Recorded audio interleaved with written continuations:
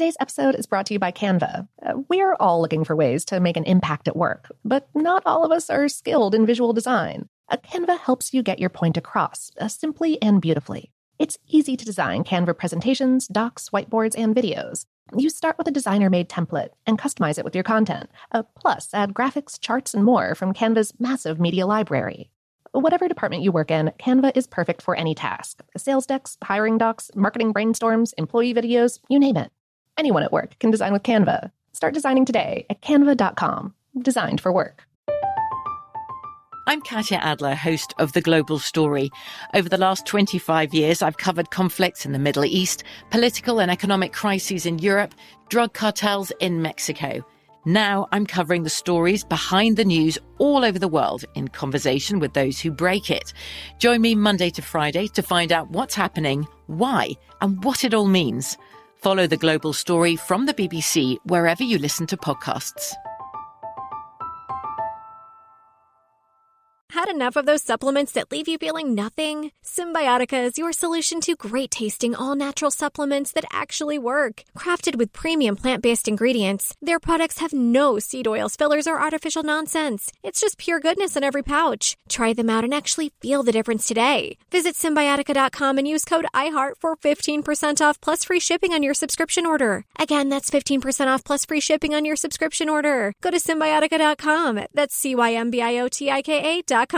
Open a limited-time 11-month certificate at Kemba Financial Credit Union. At 5.25% APY, it's more than triple the national average, plus it's a safe and secure way to grow your money. Visit your local branch or kemba.org/cd for details. Offer expires May 31st, 2024. APY equals annual percentage yield. Restrictions apply. $500 minimum and $250,000 maximum deposit. Advantage status required. Comparison based on bank rate average. Federally insured by NCUA. Hey, it's Will Friedle. And Sabrina Bryan. And we're the hosts of the new podcast, Magical Rewind. You may know us from some of your favorite childhood TV movies like My Date with the President's Daughter and the Cheetah Girls movies. Together, we're sitting down to watch all the movies you grew up with and chat with some of your favorite stars and crew that made these iconic movies happen. So kick back, grab your popcorn, and join us. Listen to Magical Rewind on the iHeartRadio app, Apple Podcasts, or wherever you get your podcasts. Brought to you by State Farm. Like a good neighbor, State Farm is there.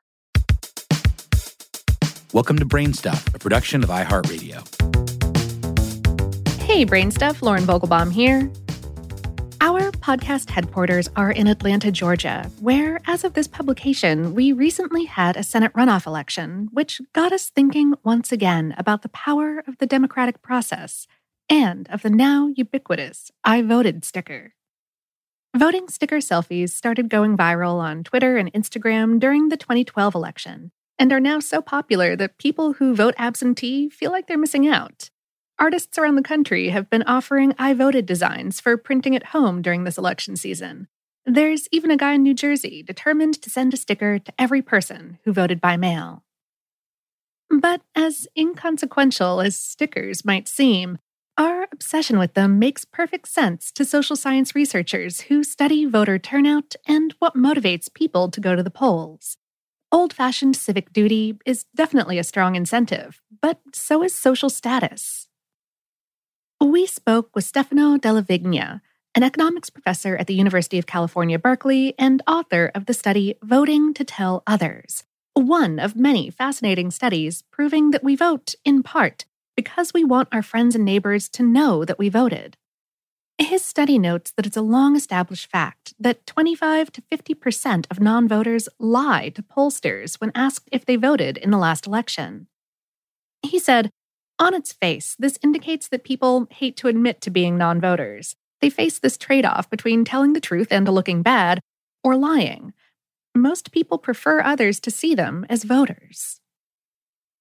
It's one thing to lie to a stranger with a clipboard, but how much harder is it to lie to a friend or family member who asks if you voted? It's that expectation of being asked, and the cost of lying to someone you know, that could motivate an on-the-fence voter to go out and cast a ballot. Della Vigna calculates that the potential public shame of not voting is enough to boost voter participation by 2 to 3 percentage points. In a tight election, such as the runoffs here in Georgia, that can be huge. So how do those stickers play into all of this?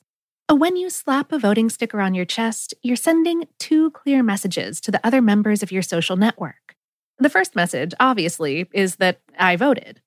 You're essentially answering the question before it's even asked. The second message is implied, but just as strong. Della Vigna said, if you see people wearing the sticker on Election Day, you might think, oh, geez, my grandma is going to ask me whether I voted. If you're on the fence, that might be enough to push you over.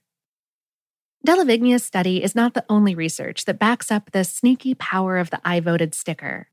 A landmark Swiss study back in 2005 studied voter participation before and after a new law allowing voting by mail. The Swiss government expected voter turnout to increase if voters were given the easier option of voting from home.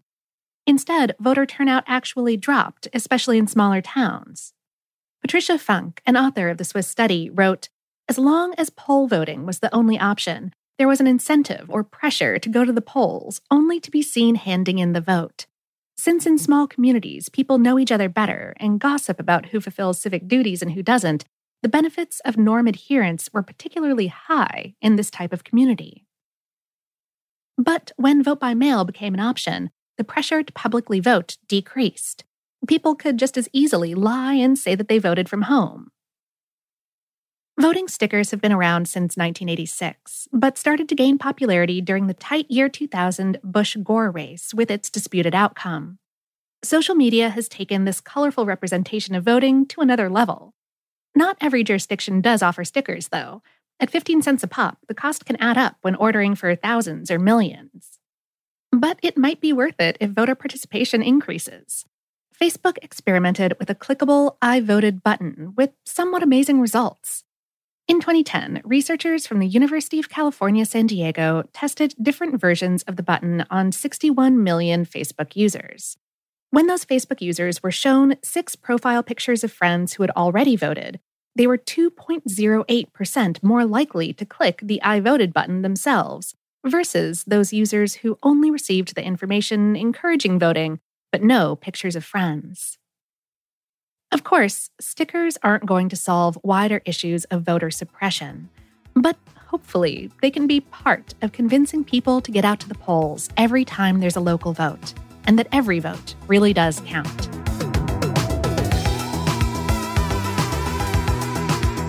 Today's episode was written by Dave Roos and produced by Tyler Klang. For more on this and lots of other topics, visit howstuffworks.com. Brainstuff is a production of iHeartRadio. For more podcasts from iHeartRadio, visit the iHeartRadio app, Apple Podcasts, or wherever you listen to your favorite shows.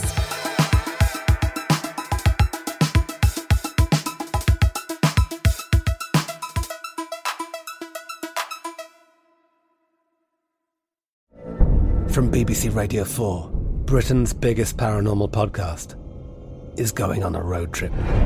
I thought in that moment, oh my God, we've summoned something from this board. This is Uncanny USA. He says, somebody's in the house, and I screamed. Listen to Uncanny USA wherever you get your BBC podcasts, if you dare.